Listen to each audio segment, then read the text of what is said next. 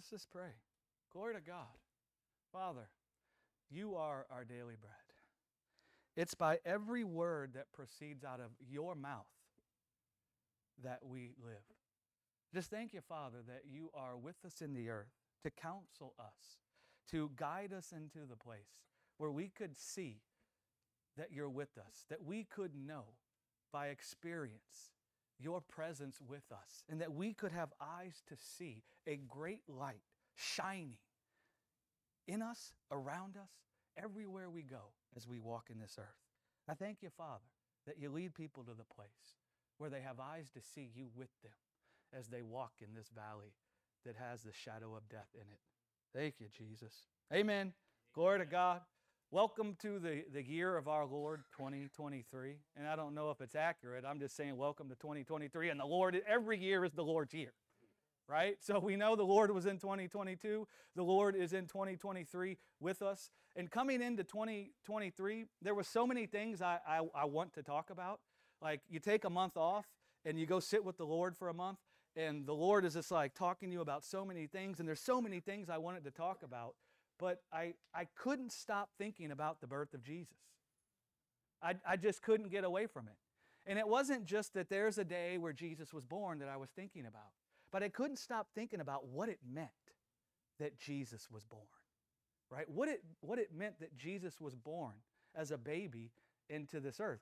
I couldn't shake it out of my mind. And so before I get into anything else this year and what I see God doing in the earth in all of our lives and what he's always been doing, I want to touch on this for a little while. And there's a lot of things you could say about Christmas or the birth of Jesus. A lot of you guys know I've exhausted a lot of that stuff. You could talk about a whole lot of historical things around the birth of Jesus. You could talk about a lot of the prophetic pictures and fulfillment in the scriptures that are centered around the birth of Jesus. You could spend a lot of time talking about all the Christological aspects that are revealed in the birth of Jesus, where he was born, how he was born, the wise men, the stars, all the things. The wise men, I mean, just real quick to give you an example of some of the things you could talk about Jesus. Where do you think the wise men came from?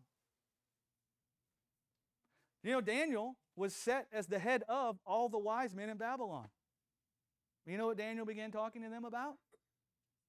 The Christ. And so they became taught of those things. And so the wise men even coming were because they were taught of Daniel about the coming of a Savior. And they knew the sign to look for. And when they saw, they came. That's just one thing you could talk about. But really, the thing that has been most impressed upon me about the birth of Jesus, even though you could say all those things, the thing that's been the most impressed upon me is that the birth of Jesus is a sign for us. It's a sign. And we got signs everywhere in this world. Some of you see that sign over there? There's a sign over here, be still and know that I am God. We got speed limit signs out here. We got signs everywhere instructing us about how we should move forward. But the thing that's been most impressed upon me about the birth of Jesus this previous Christmas is that the birth of Jesus is a sign for us. And it's a sign from God himself giving us instruction about our life. Not giving us instruction about what we need to do in life, but giving us instruction about our life, discerning our life for us, because signs tell us about life, how we should go forward in life, right? And this birth of Jesus was a sign from God Almighty himself to us to give us instruction, to tell us something about our life as we walk in this earth that's shadowed with death right now, right? It's a sign for us. And so Christmas isn't just about celebrating a birthday. The point isn't just that Jesus was born and now we can have a birthday party. It's about a sign that was given. If you look in Isaiah chapter 7, we all know these verses. I mean, seriously, we've all grown up reading these verses, quoting these verses, rejoicing in these verses. If you look in Isaiah chapter 7, verse 14, Isaiah says, "Therefore, the Lord himself shall give you a sign." The Lord himself shall give you a sign. "Behold, a virgin shall conceive and bear a son, and shall call his name Emmanuel." Now that's a very interesting thought there, because we know this baby that was born of a virgin. I mean, we know Mary's the virgin, right? Do we all agree about that? Well, it seems to me like she called his name Jesus. And so it's interesting that Isaiah comes and says, the Lord himself shall give a sign, and the sign will be a child shall be born of a virgin. There's deep significance to a child being born of a virgin. You know what that means? They don't come from earth. They don't have an earthly father. The seed that produced the child didn't come from a man, and it didn't come from this earth. It came from heaven above, which means it's God. It's God himself, right? And so this sign that will be given was that a virgin shall conceive and bear a son, and you shall call his name Emmanuel. Now, Emmanuel isn't the name that Mary was going to name the child, like not a surname, but like your first name, like my name's Greg. That's not what Isaiah was talking about. He was talking about what this child will come to be known as, what the birth of this child will declare in the world, what the birth of this child will be a sign of, and what the birth of this child will be a sign of is Emmanuel. That's what it will be a sign of. Now, Emmanuel, most of all of us know. Emmanuel means God is with us. Or if you look in the Hebrew, with us is God. And so God himself will give you a sign that he is with you, right? And that the birth of this child Jesus, who doesn't have a father, that's what it means it's a virgin, that it will be a sign that God is with you. We can think we need a lot of different things. We're the kind of human beings that we have a lot of cares to manage. I call it death management. There's death in this earth and we always trying to manage it, right? There's a lot of cares we could have with a lot of things in the world. But listen, man, really the only thing you really need is to know God is with you. And to know what that means that God is with you. That's actually the only sign that you need. We're always looking for signs, right? I remember growing up in the charismatic movement, always looking for a sign. I need a sign. I need a sign. Show me a sign. Somebody give me a word. Somebody tell me something. And I'm not against all those things. But what I realized, I was always looking for a sign that God was with me. But he already gave me that sign when he himself was born of a woman born in blood. He was already giving me that sign. So this child being born will be a sign to you, Isaiah says, that God, from God himself, that he himself is with you. That's what it will be a sign of. If you keep reading in Isaiah, he keeps building on this thought. If you keep reading in Isaiah, he gets to chapter 9, verse 2, and he says this about the sign being revealed, or the birth of this child. He says, the people that walked in darkness have seen a great light. Do you know what the darkness is? It says the valley of the shadow of death. The shadow, death. Death is the shadow. The darkness in the earth is death. Death blinds you. Death keeps you from being able to see the truth about things. And so the people that were dwelling in darkness, the people that were walking in the valley of the shadow of death, that were fearful and all their days tormented by the death they saw because death was exalted in their eyes, those people, a sign will be manifested in their presence. This sign will be God himself born into the earth, born of a woman, born in blood, and that this sign will be a great light. The people that walked in darkness have seen a great light. They that dwell in the land of the shadow of death, upon them hath the light shined. That's the sign. That's the birth of Jesus. Now, you know, there's another place in the scriptures that talks about walking in a land shadowed with death, using that specific language. And it's Psalm 23. We all know that verse, right? It says, yea, though I walk through the valley of the shadow of death. That's the same language Isaiah used about the great light shining. He says, what does the psalmist say? I will fear no evil. But why does the psalmist say he will fear no evil? Is it because there's no evil around? No, he says, I'm in a valley shadowed by death. The Lord Jesus on the cross was in a valley shadowed by death. Did he fear that death? No. Why didn't he fear that death? For you are with me, Lord. Jesus says in John's gospel, the day is coming where I'm going to be crucified on the cross. Everyone's going to scatter from me. It's going to look like I'm alone, but I won't be alone because the Father will be with me, he says. He didn't fear the death of the cross because he saw Abba. Right?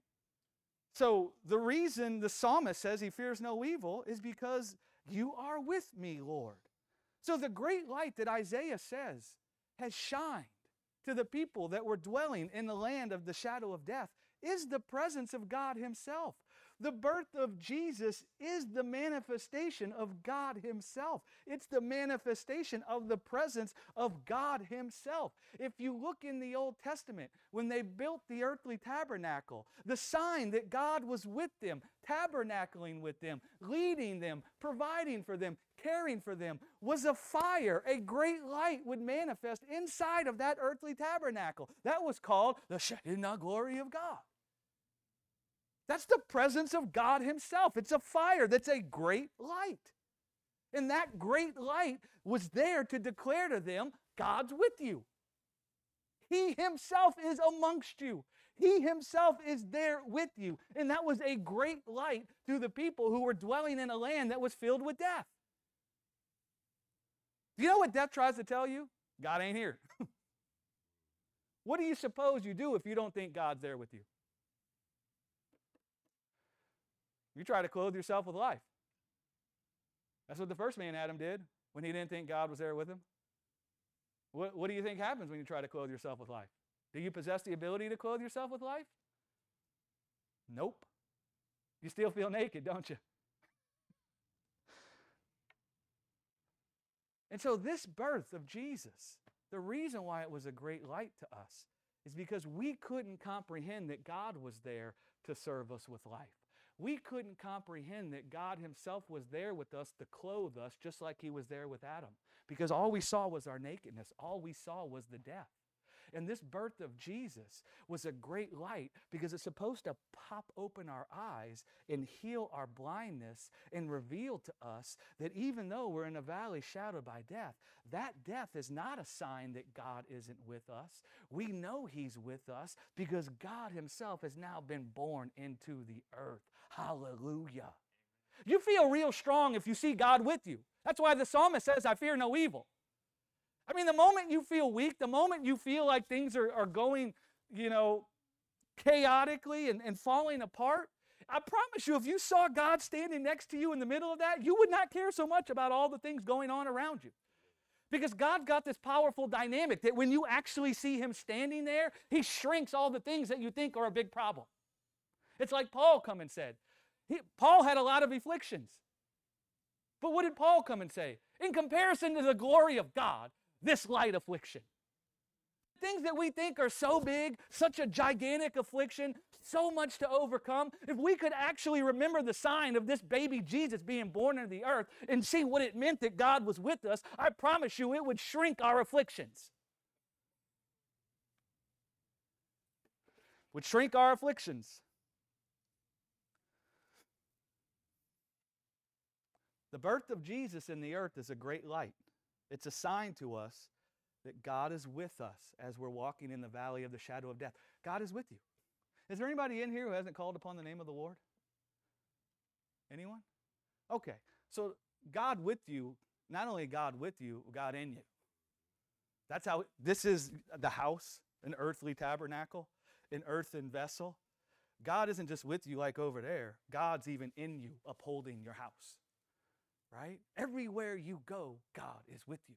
And He's closer than each breath you take in and that you breathe out. That's how close He is. Right? And what a problem for humans is we forget that. Because we encounter things that aren't godly. We encounter things that aren't consistent with life. And the moment we encounter those things, immediately we forget the sign that was given when Jesus was born, which is that God Himself is with us. So why am I fearful of all this evil if God is with me? I must have forgotten that God is with me. Forgetting is a big problem for human beings. If you go look and read in Genesis, I just saw this the other day, and I like to study the scriptures in different translations and everything. You don't have to do that if you don't like, but I like to do it. But I just saw the other day the account in Genesis where God's talking to Eve about, what have you done? Right? And I was reading it, somebody had posted it, and I went and read it. Our brother Andrew Grice, I think he said he got it from, I don't know where he saw it from, in England. But in the Young's Literal Translation, which is a translation of the Bible that breaks it down literally, do you know what Eve says to God when He asks her about what she did? That word in the Hebrew is translated forget. She said, I forgot and did eat. You know what she forgot?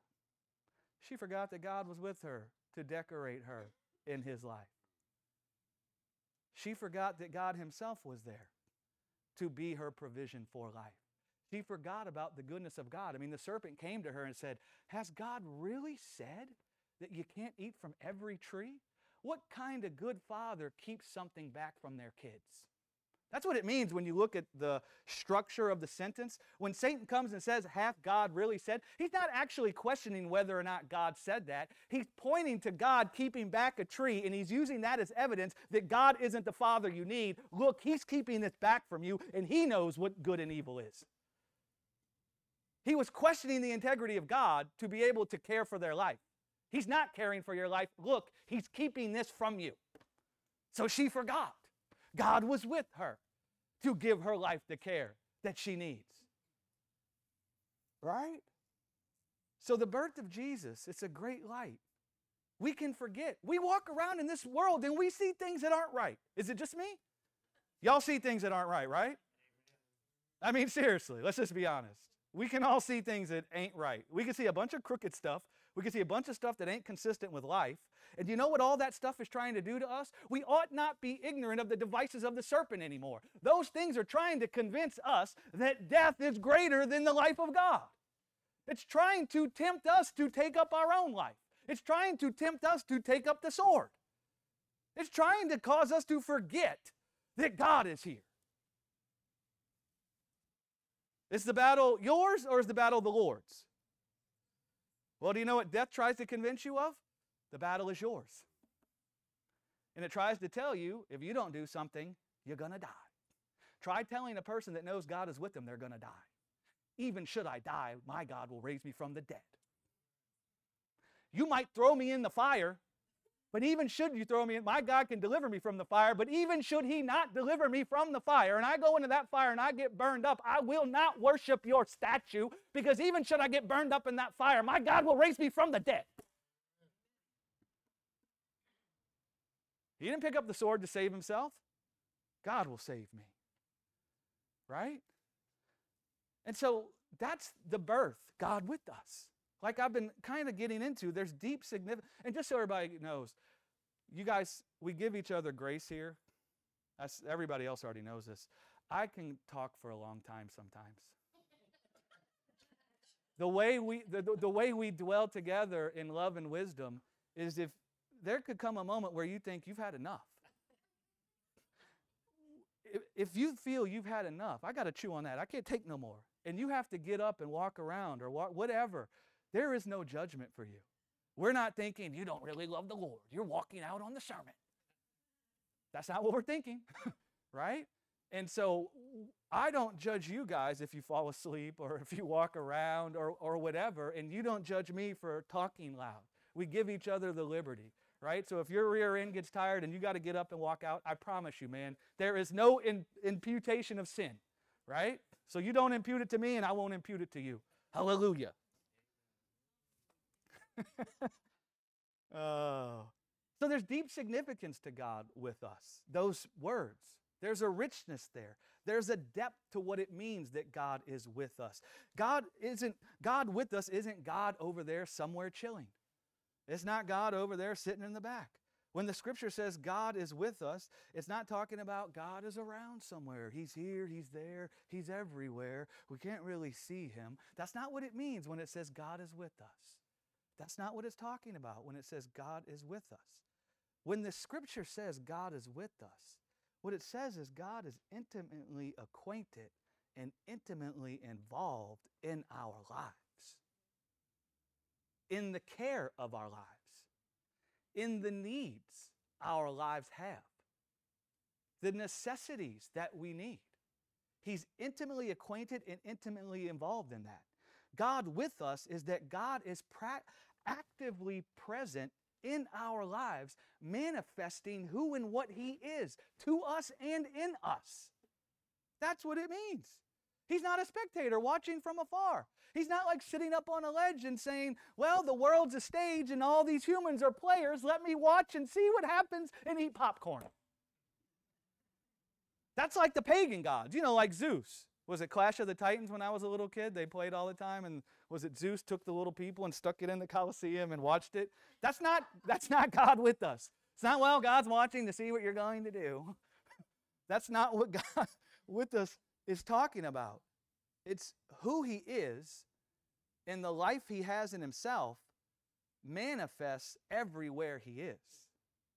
And so for God to be with us, what that means is who he is and the life he has in himself is all the time working in us, manifesting in us, working for us, keeping us, serving us, protecting us, manifesting the fruit of the Spirit in us. And when we struggle to experience those things, it's because we've forgotten, like Eve, that God is with us and what it means that he's with us. Right? Revelation 4, there's these beasts that are angels talking about God. It says they're covered in eyes, right? And they're covered in eyes because they're examining God. They're looking over every aspect of God. And no matter what part of God they see, what they say is, holy, holy, holy is the Lord God Almighty, right? Now the word holy in Greek and Hebrew just means to be sanctified, which means to be set apart. And do you know what that means about God? God is sanctified from death. He's set apart from death unto life. There's no darkness in God, James would come and say. There's no shadow of turning in God. He would come and say, only good and perfect gifts come down from the Father of lights in heaven. John would come and say, there's no fear in God. There's nothing, if you're looking at God accurately, that will cause you to be afraid. Do you know what will happen if you're looking at God accurately? You'll be made still from all your works, and you'll be in awe of the goodness of God towards your life. And so when they say, holy, holy, holy is the Lord God Almighty, they're acknowledging that who and what God is the Father of life. That there's only life in him. That no matter where he goes, no matter where he is, he can't help but manifest himself. No matter where he goes, no matter where he is, he can't help but overcome sin and death. He can't help but manifest life. He can't help but produce peace and love and joy. He can't help but purify from fear. He can't help but to give good and perfect gifts. He can't help but uphold people's lives. He can't help himself but to be good to people. Do you know how you know? We tested that dude. We nailed him to a tree. How many people you know will be good to you if you nail him to a tree? That's like the ultimate test, right? This guy says he's good. Let's see. So we nailed the Lord of glory to a tree, and he still embraced us. He blessed us. He didn't curse us. He prayed for us while we were despitefully using him. Even though we stripped him naked, he went into the heaven to get the robe of his righteousness to clothe us in it, right? God can't help but be good. That's the characteristics of God, right? Moving on in Isaiah chapter 9. We all know these verses. Chapter 9, verse 6 and 7. You guys have to forgive me. I'm out of breath because I'm out of shape. Man, it's hard to stay in shape the older I get. Some of you are like, dude, you're young. So I'm like, bro, take it somewhere else. I'm probably only older than 2 people in here. You guys. Isaiah 9, verse 6 and 7. For unto us a child is born, a son is given, and the government shall be upon his shoulder. And this is what his name is. Wonderful Counselor, the mighty God, the everlasting Father, the Prince of Peace. This is describing God with us. This is describing all the different ways God manifests himself when he's with us. That's what it describes there. Of the increase of his government and peace there shall be no end, upon the throne of David and upon his kingdom, to order it and to establish it with judgment, that means a decree of the truth, and with justice from henceforth even forevermore. The zeal of the Lord of hosts will perform this. That's a sweet, sweet melody in my ear reading those words. And what Isaiah is doing is, he just finished saying there's going to be a sign. The sign will be from God himself, and the sign will be this baby will be born of a virgin. He says that baby that will be born of a virgin, you shall call him Emmanuel, because it will be the manifestation of God with you. And when you see God with you, then that will be a great light to you it will heal your blindness, and you will see that God is there. And what you'll see about God being there with you is that He's there with you as wonderful counselor. You don't need to guess, how's this guy going to act when he's around? You're like, some people come to the house, you don't know them yet. You don't know how this person is going to act in the house. Is this person house trained, right? Is this person, do they know how to behave in a home? Right? So Isaiah, he says God's going to be with you. Well, if you don't know what that means, that God's going to be with you, you could have all these kinds of thoughts about what it means God is with you. If you look at the first man, Adam, after he ate from the tree and he saw his nakedness, his first thought about God being with him was not that he'll be wonderful counselor. It was not that he would be mighty God or Prince of Peace or everlasting Father. The man Adam, when the carnal mind entered in and he couldn't comprehend the goodness of God, he thought God with him meant God's going to punish him. And so Isaiah doesn't just leave it open to our interpretation. God doesn't leave it open to our interpretation. He comes and says, this baby being born will be a sign God's with you. And let me tell you what it means God is with you. Or let me tell you about how God will manifest Himself when He's with you. He'll manifest Himself as wonderful counselor, mighty God, everlasting Father, Prince of Peace. And the reason He'll manifest Himself as that is because He wants to establish a kingdom over your life. And this kingdom that's over your life ain't an earthly kind of a kingdom where there's a king that demands from the people. This kingdom He's going to establish over your life is the reign of an indestructible life, where He doesn't ask anything from you, but where He serves you with everything. Right? And the whole purpose He's going to be with you to set up this kingdom is so that He can serve you with peace and justice. Do you know what we all want in this earth? Justice. Why do you think we get so bothered when we see all the unjust things? The world can't give you justice. Only God can. He sees we long for justice. He sees we long for wholeness and completeness. So He Himself has come into the earth to be with us, to establish a kingdom that can serve us with peace and justice. And He says there will be no end to the ministration of peace and justice that will come from God towards everyone that calls upon His name. There will be no end, He says.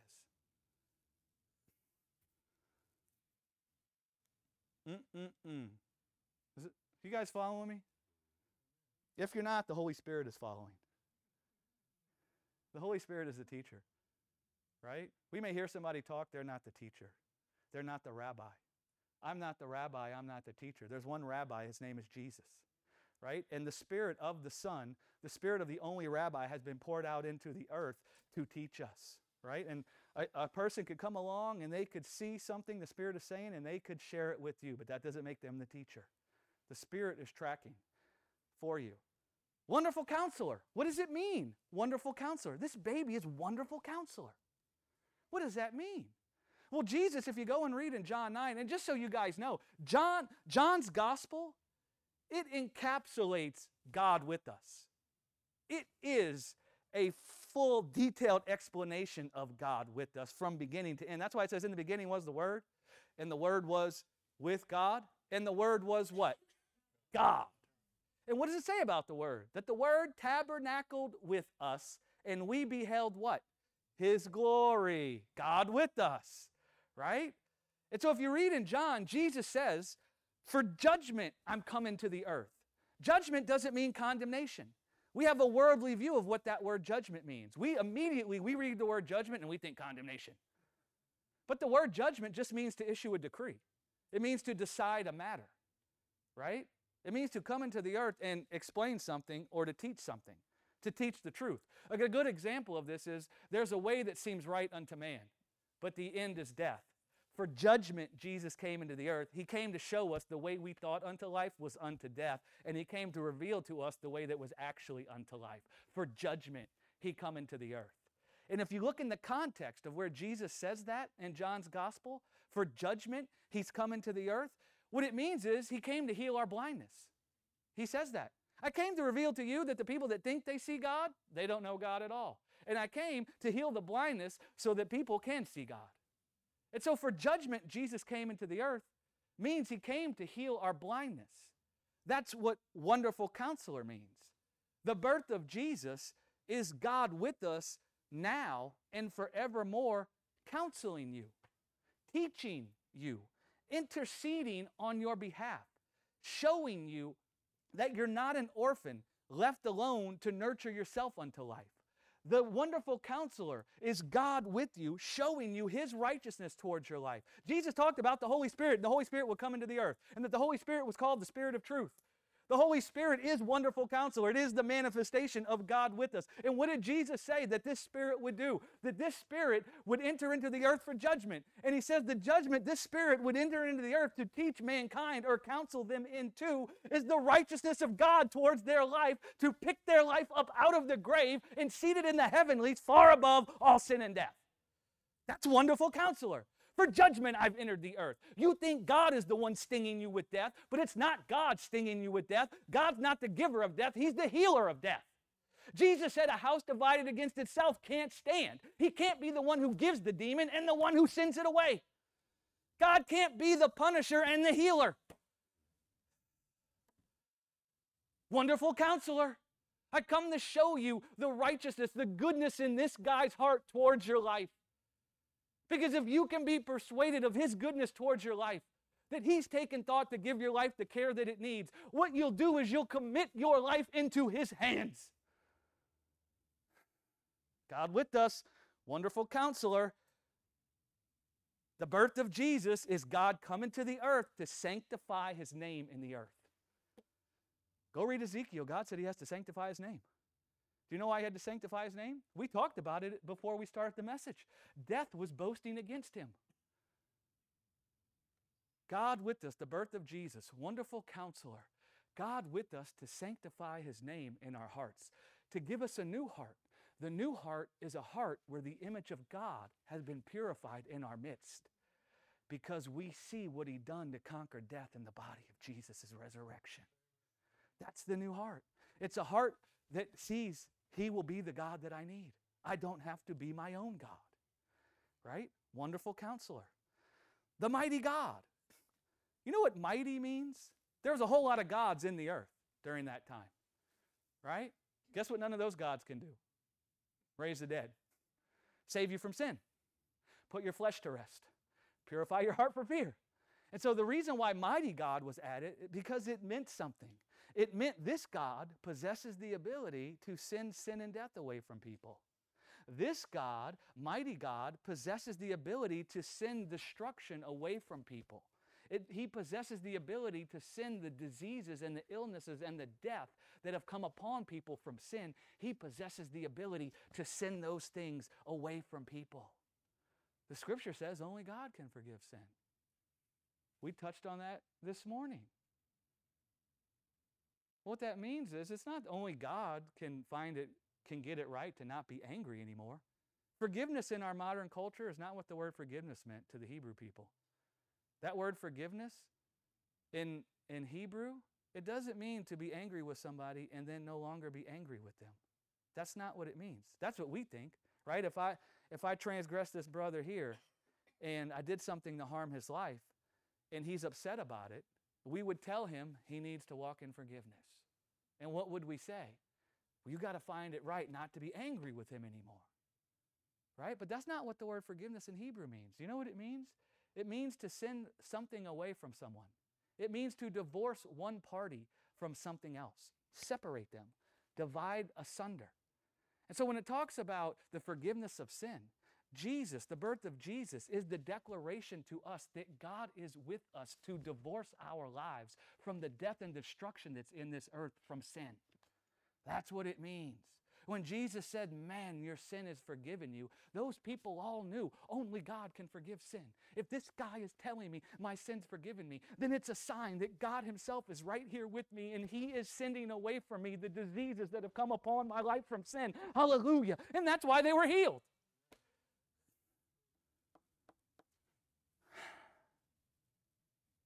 When Jesus heals the sick by sending sin away from them, he's being mighty God. When he raised Lazarus from the dead, he's being mighty God. When he himself came out of the grave, he was demonstrating to the world that he is with us as mighty God. What that means was he can conquer death in the flesh. He can overcome the weakness of our mortal bodies. He can heal our bodies from death. He is mighty God. In Genesis 17, we talked about Abraham already. But what does God eventually come and say to Abraham? You know, Abraham believed God, and it says he was righteous, but then Abraham didn't really understand God because he come from a land of idol worshipers. And you know what Abraham thought? Well, since Sarah can't have children, I'll be fruitful by laying with Hagar. God's like, this poor dude, I understand he's coming from a land of idol worshipers. He don't get it. So Abraham tried to make himself the father of many nations by his own strength. So God's like, I know what we're going to do. We're going to let Abraham's seed dry up. That's why if you look in the scriptures and study the timeline, from the time God tells Abraham that he's righteous, there's like 18 years between the time he shows back up and says, I am Almighty God. Do you know what God did? God waited for Abraham's body to be dead. This dude won't be confused no more. Now his seed has dried up and Sarah's womb is dead. Now let's go talk to him about who and what we are. And so in Genesis 17, God shows up and says, I am the Almighty God. And he said that in response to Abraham saying, what shall you give me? Seeing I have no heir, seeing the deadness in Sarah's body, how will you give me anything? How can you be my exceeding great reward? And so Abraham saw his weakness. He saw Sarah's weakness, and he thought that was the most powerful thing in the whole universe. He thought that was greater than the ability of God to make him fruitful. And so God shows up and he says to Abraham, I'm the Almighty God. Do you know what that means? I'm the Lord even over death. Death is not the Lord over me. Death can't hold me. We heard it in the song. Death couldn't hold him. And so when God comes and says, I'm the Almighty God, what he's saying is, listen, man, I have a life in myself. In me is life, and the life I have in myself even lords it over death, Abraham. And so I can even perfect dying flesh. I can even cleanse your flesh from the filthiness of death. Walk before me. I will provide myself a lamb that will cleanse you from death. Set your gaze upon my work, and you shall be perfected from sin and death, and you shall be decorated in the fruit of my life. You will be exceedingly fruitful. God with us as mighty God. You need peace? God's with you. Do you know what he's with you as? Mighty God. You think there's something in your life that's a stumbling block to you having peace and love and joy? God with you. He has a life in himself that he has given you that is not at the mercy of this world or the circumstances in this world. The power for you to have peace is not found in what goes right or wrong for you in this world. The power for you to have peace is for you to see God with you, having a life that will produce peace in you, even should everything be wrong. That's why we call it the peace that passes understanding. If it's the peace that comes from everything being right, we understand that perfectly. We all think if everything could just go right, we'll have peace. If all these wackos everywhere will just straighten up their act, we can have peace. Well, that kind of peace makes sense to us. The peace of God passes understanding because it doesn't need all the wackos to get it right. And by wackos, don't think that I'm disparaging them or think that God doesn't love them. I mean the people that are walking in darkness because they're confused about where life is found. People who are walking in darkness because they're confused about where life is found can find a whole lot of death manifesting out of them. Right? Because the body is dead because of sin. And if you look to a body that's dead to try to produce life, you can't produce life. You know what you're going to produce? Death. Right? You become a tree of death in the earth, not a tree of righteousness. You're not planted by the rivers of water. You're rather planted in the death in this earth. And then that death starts feeding you with nutrients and causing your tree to bear the fruit of death. Oh man, Lord have mercy on us. Everlasting Father, back to John's gospel. Jesus says the Father has given me commandment. There's a whole lot of things I could say about that. I don't want to digress. I want to try to get through this. I'll just say this for people that like to contemplate the scriptures. Our idea of what the word commandment means is not the same as the Lord's. And the rest of this dissertation in the scriptures prove it. Jesus says, the Father has given me commandment. And if you keep reading the context there, he says the commandment is life everlasting. That doesn't really fit with our view of what a commandment is. If I say I gave you a commandment and it's life everlasting, how are you going to produce life everlasting? It ain't going to happen, is it? Exactly. So Jesus says something else in John. He says the Father has life in himself. And really what he's saying there is the Father who is the only one who has life in himself. He's the only one who has a life that can overcome the grave, that can overcome death in the flesh. Paul would say it this way to Timothy, God the only immortal. And so Jesus comes and says, he is God with us. He says the Father is the only one who has life in himself. And the Father has given that I would have life in myself. And he has given me a commandment. And the commandment he's given me is that I'm going to come into the earth as his word, as he himself. And I'm going to father life everlasting in his creation. I'm going to father everlasting life in people. I'm going to father everlasting life in mankind. I am the resurrection and the life. And I am God with the people to manifest in them, to father in them a life that will bring them out of the grave and cause them to shed their grave clothes. Everlasting Father. He come to father everlasting life in this earth and in our bodies. We're going to inherit an earth, guys. I mean, Jesus says, blessed are the meek. There's an inheritance. They inherit the earth. We ain't going to inherit an earth with death in it. God's going to glorify this earth with an indestructible life. And we're going to inherit an earth wherein there is no death. He is everlasting Father. He's with us right now, fathering in us everlasting life. Prince of Peace. The word prince in the scriptures, I mean, we have our own ideas about princes. Again, especially you ladies, right? You're waiting for some prince to show up, right? Oh, man. My wife had to figure out the hard way that I wasn't the prince she was waiting for. I'm only joking. Me and my wife have this understanding that I can say some of these things and it's just a joke. But listen, ladies, your husband is a lovely man and he loves you dearly. He can't be your Prince Charming because he ain't the Prince of Peace. And one of the biggest problems in relationships for people is that the world has taught little girls growing up that they're going to find a man and that man's going to make them whole. I don't say that whole statement is wrong. There's a man that will make you whole. His name is Christ Jesus, right? And it puts a heavy burden on relationships when the woman thinks they're going to find an earthly man to make them whole. They start looking to that man for peace and love and joy. And every time they don't feel peace and love and joy, they judge the man. And then the man starts trying to be Prince Charming. And he takes the burden on himself. I got to provide life for my wife. I got to provide peace and love and joy for my wife. And every time my wife isn't happy, it means that I suck as a husband. Forgive my language. I'm just being honest with you guys. I'm not like a real pastor. Some of you will think, well, is this guy the pastor? No, this guy is Greg. You call me Greg. I'm just being honest with you guys. The Prince of Peace, the word prince in the Hebrew, it's used to describe someone who specifically establishes a rule, a rulership, or a reign. That's what it means when you call somebody prince.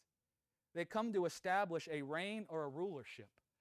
They come to set up a kingdom to administer a certain kind of life for people. That's the reason that they come. And so when the scripture says, you shall know this part of God with you as the Prince of Peace, it's saying the birth of Jesus is a sign God is with us, having established a kingdom that's built upon the shoulders of his indestructible life. He has established the reign of an indestructible life over us. And in this kingdom that's been built upon the shoulders of his indestructible life, his incorruptible life, upon the shoulders of that brings forth a ministration of peace and justice to the people. Do you know what's unjust? Death is unjust. Do you know the only way you're going to find justice from death is to receive a life that can't die? God sees that about us. He sees it's not right that people I created to live and never die are dying. It's not right that in their death They're laboring and toiling to try to give themselves life, and they're bringing forth more death in their attempts to do that. It's unjust that people I created to rest in my good work are out there working from the sweat of their brow. It's unjust that people I created to live eternally are dying. It's unjust. We're going to be born into the earth, born in blood, born of a woman, and what we're going to do is we're going to establish a reign. We're going to establish a rulership. We're going to build a kingdom that's upon the shoulders of our indestructible life. And that indestructible life will minister to people peace and justice. And of the ministration of this peace and justice to all our people, there will be no end. God with you as Prince of Peace. You're not under the reign of this world. Brothers and sisters, we live in this world, but our lives are not in this world. And we see the things going on in this world, and it's like we think we're under the reign of this world. We are not. We are under the reign of an indestructible life. Our life has transcended this world. It was resurrected from the earth and hid with God in Christ. That's where your life is. The word peace in Hebrew means shalom. Shalom. And shalom means much more than the absence of conflict. We think of peace and we think, well, they were warring and now they're not warring anymore. Like, right, we want to see peace in Ukraine and Russia. We want to see peace. But the word shalom more accurately means to be whole, or wholeness, or completeness, or perfection. So when Jesus says, peace be with you, and he holds out his hands, and he shows the hands of God having been nailed to a tree, do you know what he's saying to you?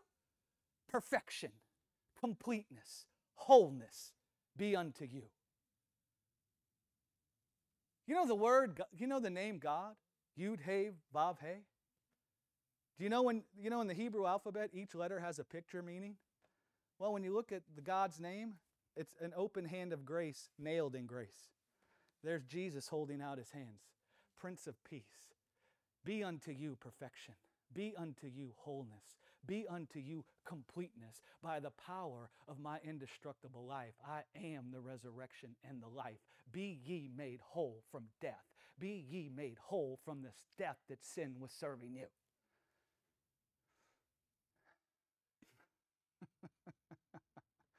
The birth of Jesus. I mean, the Israelites, you remember those guys when Goliath came out? He's a giant. And the Israelites were the children of God.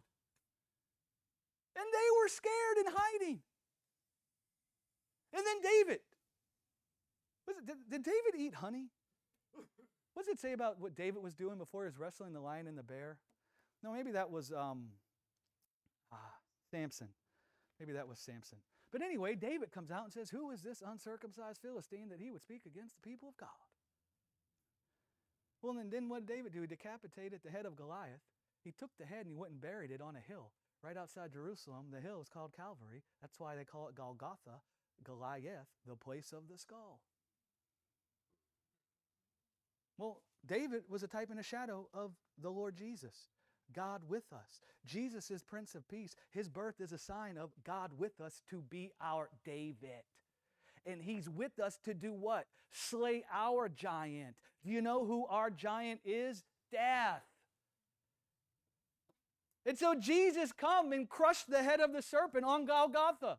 He came and destroyed the bite of the serpent, which is death. He is our Prince of Peace. He warred our warfare. He accomplished our warfare. Though our sin was causing death to reign over us, Jesus superabounded over our sin by the power of his indestructible life. He accomplished our warfare. He has served us with wholeness, completeness, perfection. He is God with us, Prince of Peace.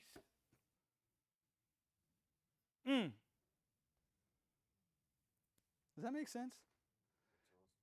In Luke's gospel, when the angels, and I'm going to speed through the rest of this. It's like speed. With those game shows where they have the lightning round. We always have the lightning round because I go on and on and on, and then I get to the end and I'm like, oh my goodness, there's that much left? Hallelujah. Okay. In Luke's gospel, I love Luke's account of the birth. Luke was a historian, and so he took careful attention to more detail, right? And historical happenings. And Luke records the angels. When the angels see the babe, the birth of Jesus, Luke records that the angels began to praise God, it says, saying, "Glory to God in the highest, and on earth peace, goodwill towards mankind." Now listen, guys, the angels did not get a memo about the playbook of God. When Elohim, Father, Son, and Spirit, got together and talked about saving their people, they didn't invite the angels into the huddle. And so when the angels saw the birth of Jesus, they were all of a sudden confronted with something magnificent. God himself was just born as a human. God. Almighty God. Now, I'm just going to walk you through, we know deductive reasoning. We deduce things all the time. Well, I just want to walk you through some of the deductive reasoning of the angels. Because there they are, and all of a sudden, God Almighty, Him in whom there is no death, there is no darkness. Him in whom there is no beginning and there is no end. Him who is that which fathered everything that lives, and has given breath to everything that has breath. God Almighty, the creator of all things. God was just born of a woman in blood. And He was just born of a woman in a corruptible body. That's why it says Jesus came in the likeness of sinful flesh. Now, when the angels saw that, that meant something to them about what God feels for human. One of my friends in ministries, his name is Arthur Manches. We call him the mighty man Manches. He's a South African guy.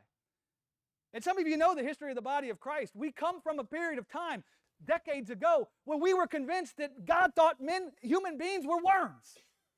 And He despised us because of our sin. Well, my friend Arthur, he gets all riled up and he walks around. He's South African. He's got this great accent. And he's trying to say something. He's getting it out. And then he says, God likes human.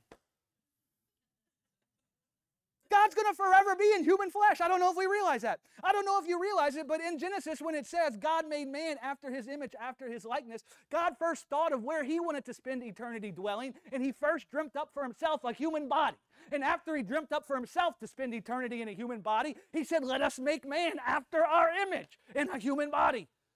And so when the angels saw God Himself was born in blood, born in a human body, and not an incorruptible human body, but a body that had been corrupted by death already, that's what it means to be born in blood. Blood is a sign of death. Though your sin was red as crimson, blood. When the angels saw that, they're like, that means God is not the enemy of man. That means God is the friend of sinners. Glory to God in the highest, on earth peace. That means God is manifested in the earth to serve mankind with wholeness and perfection and completeness. That means God, He misses man. That means God, when man isn't dwelling in His bosom, He misses them. It means that God sees mankind as His kind. That God, the place where God calls home is man. The tabernacle of God is man. And when the angels saw that, they're beside themselves. What? How can God Almighty, who has no darkness, how can He be born in blood? How can He be born in a body that can die? It can only mean one thing. This guy likes human. And He has now been born into human flesh so that He can perfect the human flesh that is dying from sin and death. And He could bring forth a flesh that can never die again. It can never be touched by sin again, so that He could set up a ministration of peace and a ministration of justice over His people. Oh. This guy, if God was just born in blood, born of a woman, born with the law of sin and death reigning over the body He was born in, it must mean that though mankind's sin was red as crimson, causing death to reign over Him, He's going to make it white as snow. That God has got to mean that He likes human. And in that, the question that David asked is answered. Who is man that You are mindful of them, Lord? David saw himself and he's like, look at me. Oh, wretched man that I am. You give me everything, Lord. You don't ask for anything from me. You give me everything. And I even go and lay with another man's wife, have that man sent off to be killed. And yet, your mind is filled with me. How can that be? Well, the answer to that question was answered when God himself was born inside of human flesh. That's what the angels are talking about when they say, glory to God in the highest. On earth, peace and goodwill towards men. If God Almighty has now put on a flesh that has been made filthy with death, it means that he is going to cleanse mankind from death. He's with man to heal them from all the diseases of death and to overcome death in the earth and death in the flesh. Hallelujah. He loves man. He didn't have to save us. You think God's under some law that says, well, your name's God, so that means you have to save people whether you want to or not? God could have let us go by the wayside. I mean, we realize that, don't we? He could have said that's it, but he didn't. I'll finish with this.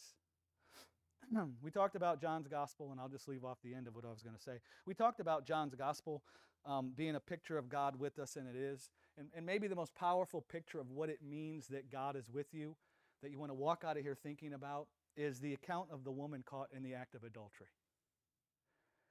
I don't know if you realize it, but Jesus reveals himself to be God in that situation. He stands up and says, I am the light of the world, in the midst of the temple. And you see, the woman that caught in the act of adultery, if you look in the Old Testament, the sin was adultery. And so, yeah, there's a real woman that was caught in the act of adultery. But she's not just a picture of her, she's a picture of all of us. Because all of us, at some point or another, had committed adultery on God. And because we committed adultery on God, what had happened was death was reigning over our lives. And so you see in the account of the woman caught in the act of adultery a perfect example of what the birth of Jesus is declaring and what it means that God is with you. Right? They threw that woman down, stripped her naked, they uncovered her nakedness, and they threw her down at the feet of Jesus. And when they did that in the temple.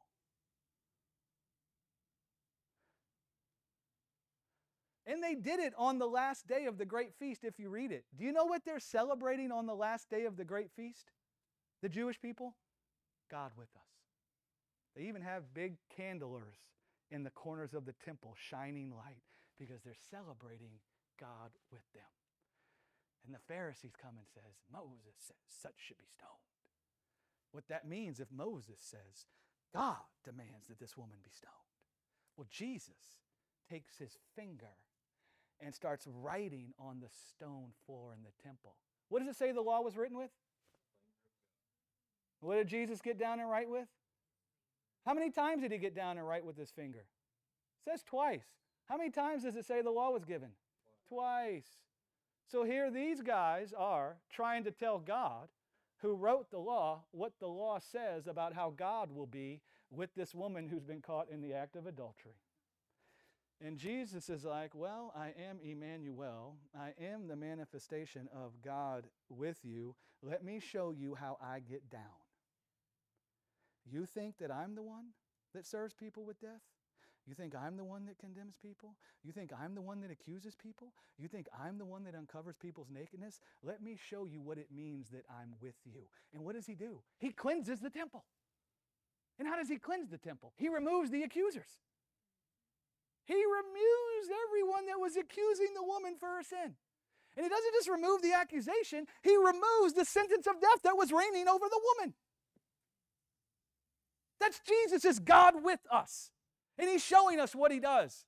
And he's showing us how he reacts in our lives. And he's showing us the way that he keeps our lives.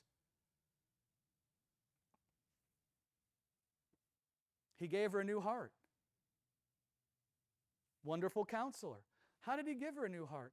You know why this woman, you know what adultery means? Adultery in the scriptures is talking about a spiritual adultery. How do you commit adultery on God?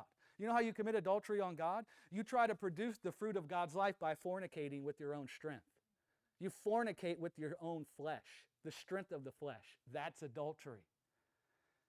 And so here was this woman having committed adultery. And he gave her a new heart. You know why you fornicate with your own strength? if you don't see God with you to serve you with life, if you don't see God with you to clothe you, you're going to try and clothe yourself like the first man, Adam. The first man, Adam, was an adulterer. He tried to clothe himself by his own works.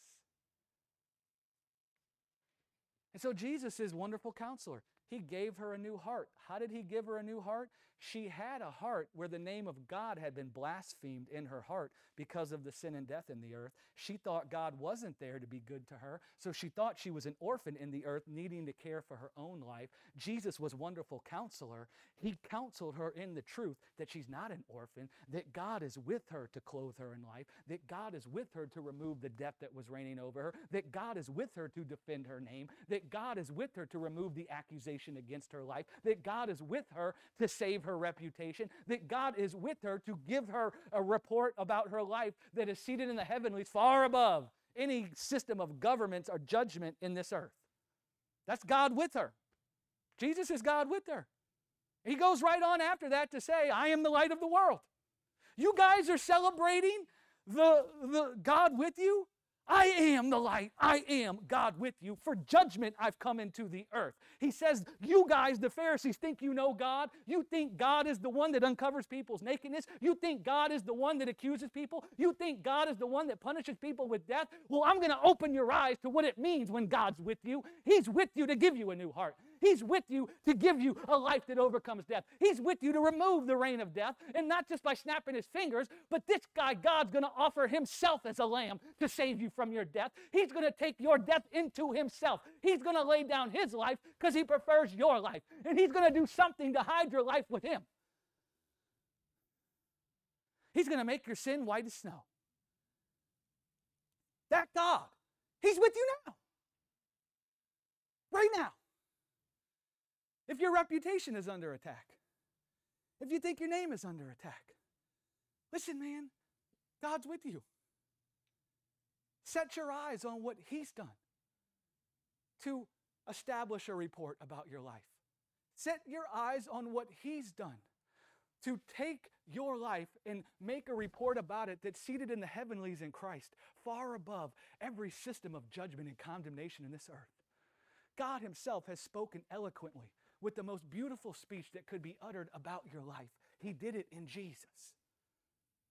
If there's weakness in your body, if there's some imperfection you see in your life, if there's some sin you see manifesting in your life, listen, man, God is with you. He's not far from you. He's not despising you. He's not hiding his face from you. We see that in Jesus. It says Jesus was the friend of sinners. He's with you to heal you. He's with you having put this incorruptible seed of God's life inside of you. He's with you to give you strength. He's with you. He is the power unto you having life, not your circumstances getting fixed. God with us. That's what Christmas. There's a whole lot of other stuff I had to say, but I'm going to save it. God with us now and forevermore. And brothers and sisters, Peter said, I cease not to stir you up by way of remembrance, though I've told you all these things, and you already know this. I didn't tell you guys nothing you don't know. But the power of the gospel is not found in memorization or good memory. It's found in being continuously reminded of the truth, one of which the most powerful is God with us, and what it means that he's with us, and what he does as he's with us. Do not let your natural eyes keep you from seeing the work of God in your life. You know the song Waymaker? What is it? He never stops. He never stops working. He never stops. He never stops working. You see, Jesus was born into the earth because we were carnal, sold under sin. We couldn't see God with us to be everything we needed for life, to provide our life. Well, now that we've seen Jesus and the Spirit has been poured out into the earth, man, we should have eyes to see constantly with us. He is always working life in us. He is always working to deliver our lives from the evil one. Always. Always. And the birth of Jesus is supposed to be a sign to us of that. So the moment we encounter something that isn't right, the first thing we ought to think of, God with me to deliver me. Hallelujah. Yea, though I walk through the valley that's shadowed with death. This death is not lifted up in my heart. The things these people are saying about me is not exalted in my sight. The corruption I see in the world around me is not a giant in my sight, because you are with me, Lord. The Lord is my shepherd. I need some things that hopefully I can get from the world. No, the Lord is my shepherd. I lack nothing, is what I shall not want means. Right? Glory to God. Thank you, Father. There's so many things we could say about you and your beauty. Lord, right now in this moment, we thank you that you're with us as wonderful counselor, and that you're ministering to our hearts the truth, that you're with us, that you're opening the eyes of our understanding, Lord. That we actually have eyes to see you with our heart through your Holy Spirit. We have eyes to see you with us everywhere we go. As we might encounter things in this world that are filled with darkness, I thank you, Father, that our eyes don't focus on the darkness, but our eyes see the great light that has shined. That our eyes see you with us, always working to cleanse us from the sin and death in this world, always working to keep our name from the accusations in this world, always working to heal us from fear and the diseases that are in this world because of sin.